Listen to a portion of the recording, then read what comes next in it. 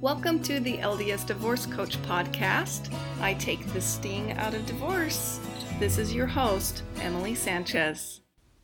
Hey everybody, this is Emily Sanchez, LDS Divorce Coach. This is episode number 48, Married and Losing Interest. Interesting topic today, right? Can you believe that I'm actually an advocate of marriage? I want it to work out. I want you to be happy and stay wonderfully, happily married. I don't always want you to be getting a divorce just so you can come and see me, right? No.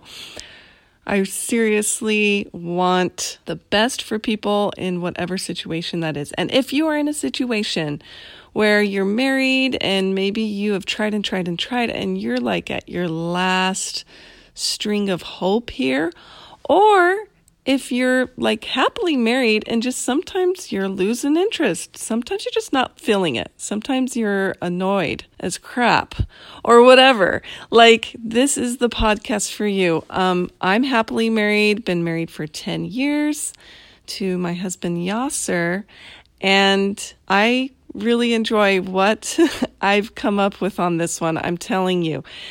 And we've been to a lot of different little marriage fun conferences. We read books.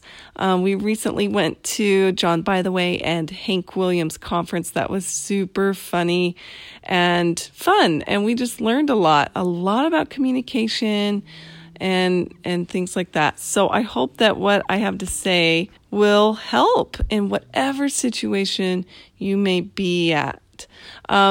Firstly, too, I would just like to say thank you so much for listening. I mean, I was thinking today, who listens to podcasts? Who are the people who listen to podcasts? They are the self-improvement people.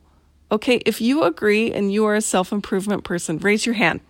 Okay, where are you right now? Are you at the gym on the treadmill? Are you in your car? Raise your hand. It would be so funny if you did. You'd make somebody's day.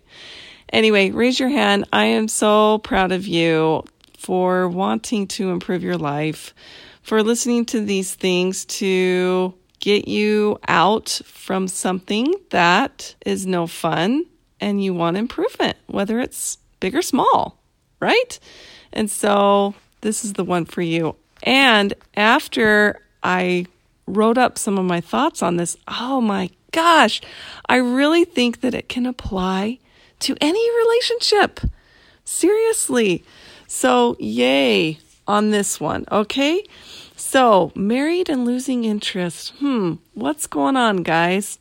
So of course I was thinking about my boy, Tony Robbins, and he has this model. If you've listened to some of my other podcasts, you know that his model for meaning is threefold. It's like a pyramid. You have your thoughts, you have your physiology, and you have your focus. His main point is that for obtaining a meaning or feelings about something, those three things really go into it. I use the depressed person to illustrate this a lot. So let's say they're depressed, they're feeling depressed. You can go back to the thoughts that they have in their head. What types of thoughts do you think a depressed person's going to have? How about their physiology? Do you think they smile much? Do you think they breathe deeply? No, probably shallow. Do they have their shoulders back or shoulders down? Are they hunched over? Body language type things. And then the third one is focus. What are they focusing on? Are they focusing on all the great things in their life? No. They're focusing on things that are tough, things that are hard for them. They're probably just focusing in on themselves and their depression or whatever they have. So that's the illustration that I typically use for Tony's model of meaning. And I just started thinking about it, coupled with the conferences that my husband and I went to.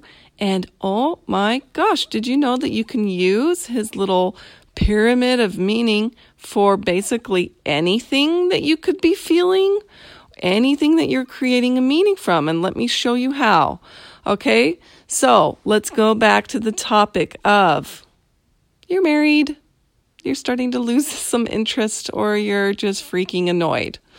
and you're finding that you are annoyed and feeling a little helpless and hopeless, or whatever the case may be, right in the spectrum of that.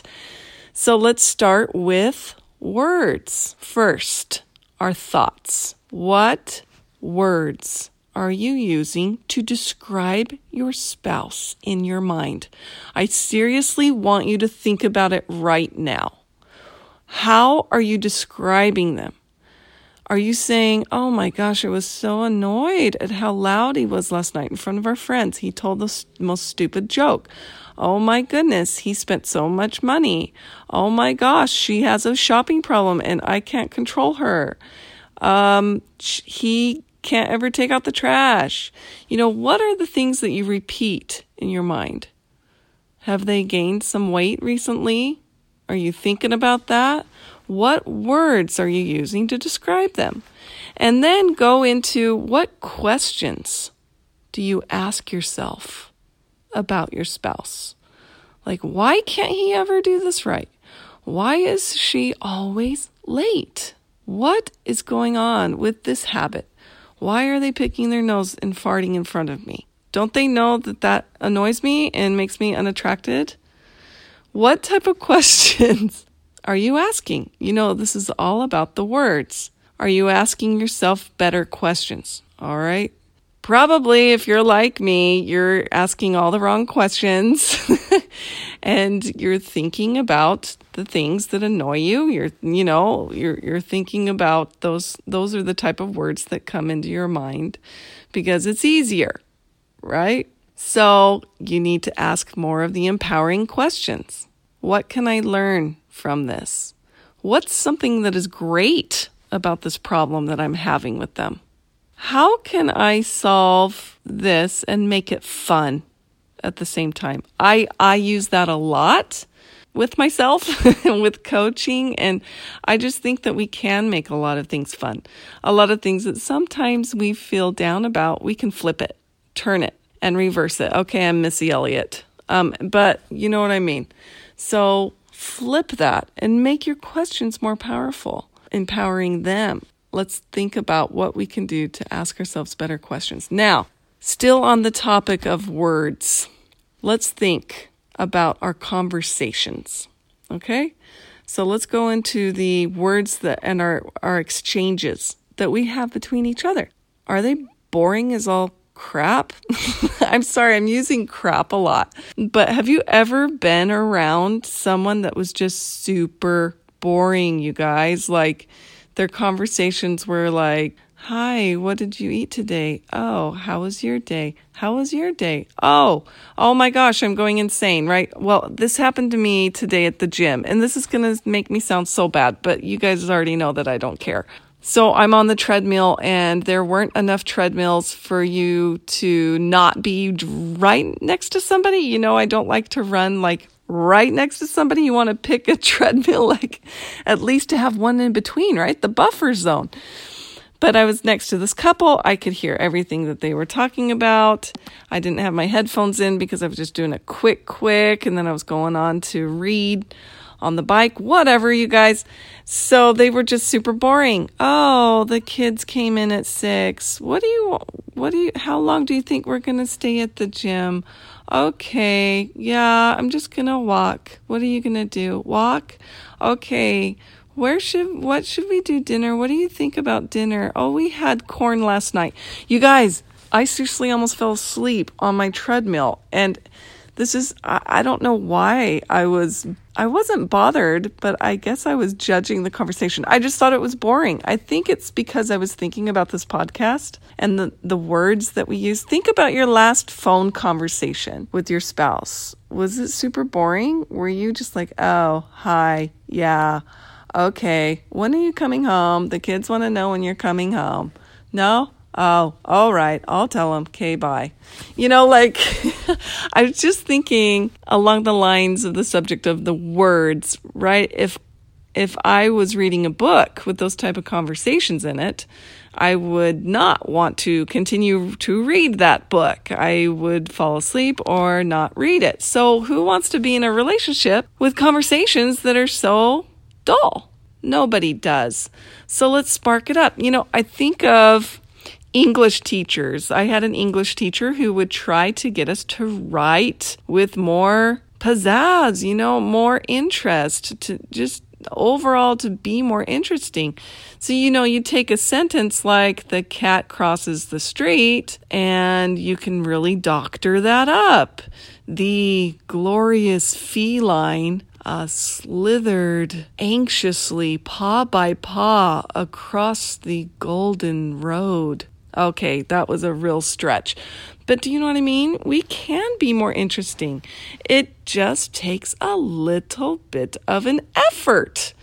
Even in our vocabulary, acting interested in what words we're using. What do they want to talk about? What can we think that they want to talk about? Oh my gosh, it's interesting because my husband loves politics.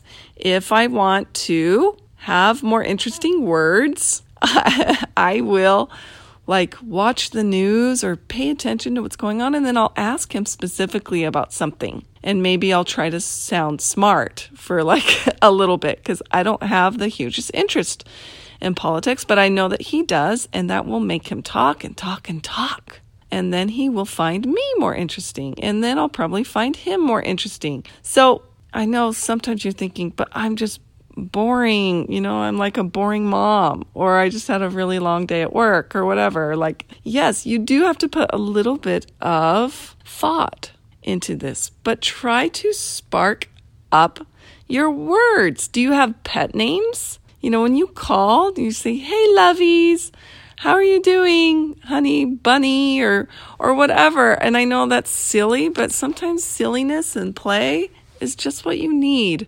So think about those words. Let's start to spark them up. All right, let's move on to physiology. First thing I thought of with physiology was, how do you greet each other? Let me tell you, in the Mexican culture, greeting each other and saying goodbye, it's so important. And sometimes it can drive me crazy because I'm a person that if I need to get somewhere, I'm just going to go. I need to go. I don't have time to give you a kiss before I leave. But man, if you dodge the kiss or avoid the kiss or don't do the greeting or the farewell, that's bad. So that's just the first thing I thought of with physiology.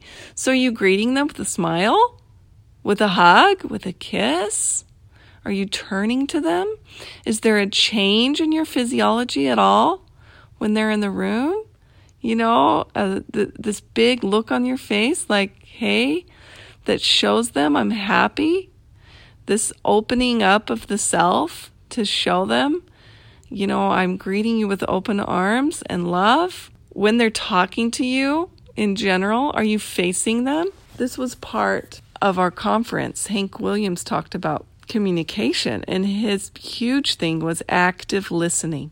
Active listening. Are you turned towards them? Is your phone put away? Are you truly kind of enveloped? Nodding. Your body language shows them that you are listening intently and that you want to hear from them and want to know what they're saying. Now, there's a whole other side to this physiology thing. It's the physical side of things.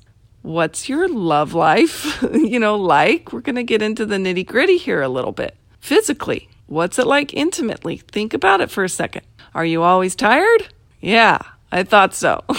So there is a psychotherapist named Esther Perel, last name Perel. I seriously want you to look into her a little bit. She is amazing. I am fascinated by the things that she puts out. Every time I listen to anything that she says, I'm like, yes, it's so true. So she focuses on relationships. It's interesting, her beginnings. Her parents were both individual survivors of Nazi concentration camps. And so they were the sole survivor. None of their family members survived except them.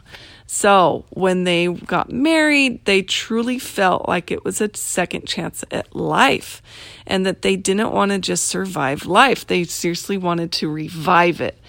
They wanted their marriage to be passionate, to be forward focused, and just to be everything they ever wanted, romantically, spiritually, connectively, everything. And so that's where she kind of patterned her therapy after, was from her parents and how they lived life. And her philosophy is that your life's going to be full and enriching if your relationships are. And so she focuses a lot on the romantic side of things. She has written many books about infidelity, about addicts, just about women who can't bear children in a relationship. I mean, she's every type of topic. She's so good. And one thing that she suggests for couples who need to kind of get the spark back into it is, one would be for parents, who have maybe children around still at home. She talks about that you need to get out of the bedroom. You need to go and get away from your responsibilities, to get away from the roles, that you've placed each other in and the roles that you feel placed in. And you need to go somewhere where those roles and the rules do not exist. So she says you get a babysitter for not till midnight. She doesn't want you to have to be home like at a certain time, but you get a babysitter until the next morning so you can be out all night, you see, so that you're not feeling like, oh, we got to get back to the kids. We got to have this. So just to go somewhere where you can be you and your spouse can be them. So it could be more like courtship. And you could do fun, crazy things. Go dancing, meet up somewhere like you've never known each other before, that whole thing.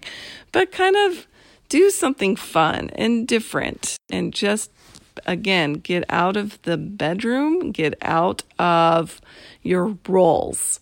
So I really like that advice. And I think that when we just do our best to touch and try to have a physical presence like that, then other things are more welcome to take place, if you know what I mean.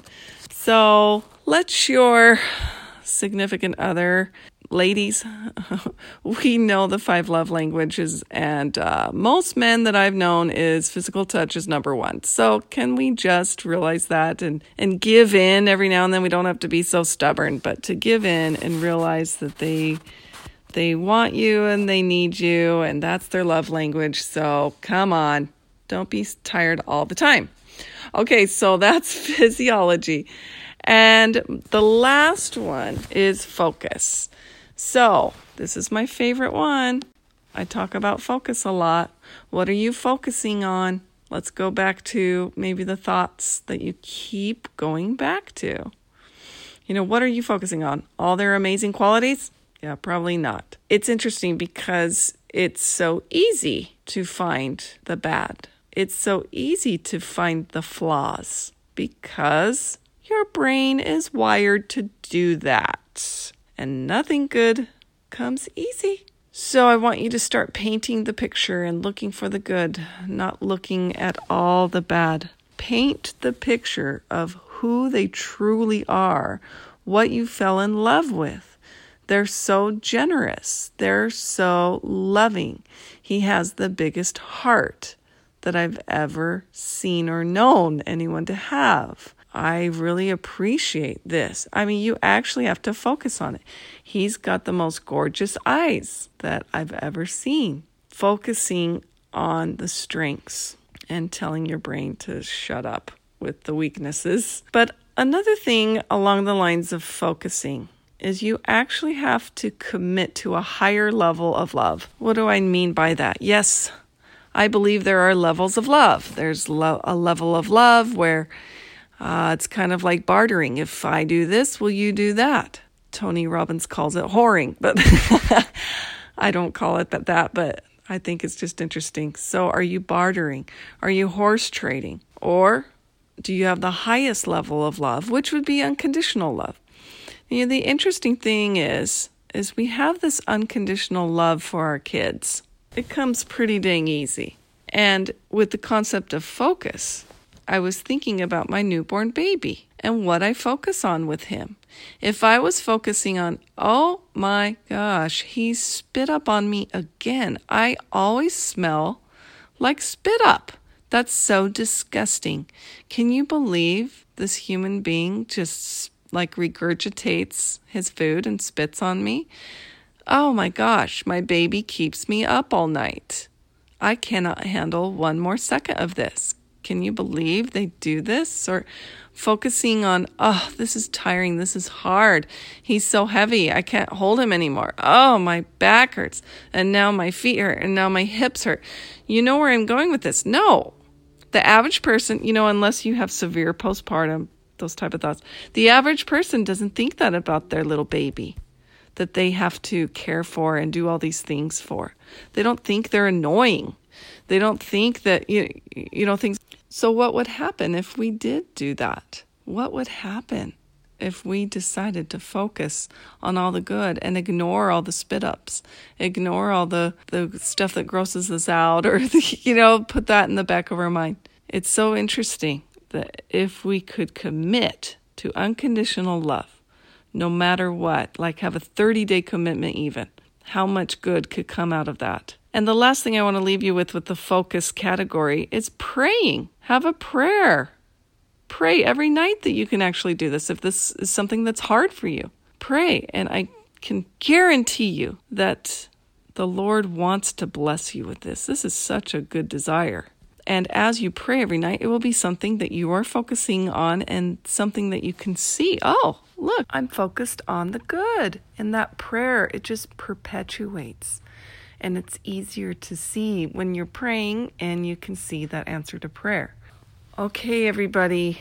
So that's it. But I wanted to go back through one more time and use a different relationship. So I'm thinking with my teenager here. Let's go back through the model. So words. What are your thoughts about your teenager? What words are you using to describe them in your mind? What questions are you asking yourself about them? Is there a more resourceful question that you can use to get a more resourceful answer about them? What conversations are you having with your teenager? Could you spark it up a bit, spice it up a bit, make it more interesting? What are they interested in?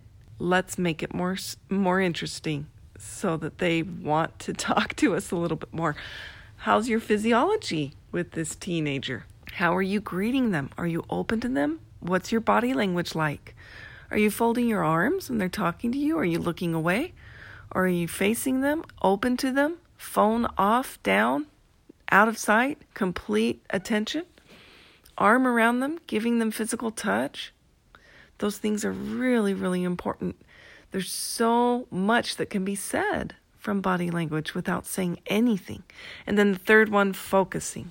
What are you focusing on? Are you focusing on all the problems of this person, all of your worry, all of your heartache? Or are you focused on what they're doing right, what you can bring out of them, what you can notice, the good that you can notice from them, and then take it to the highest level of love? If they're difficult to love, let's take it to an unconditional loving relationship. No matter what, you're going to do your best. 30 days, commit to it, and then couple that with prayer so that you can continue to focus on all the good.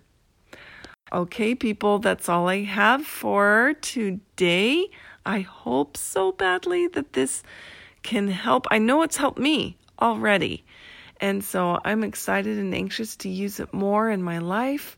If you have any questions, please reach out to me, Coach Emily Sanchez at gmail.com. I'd love to hear from you. All right, bye. Make it what you want. Thank you so much for listening today. Come on over and visit me at CoachEmilySanchez.com. Don't forget to subscribe. And as always, make it a great day.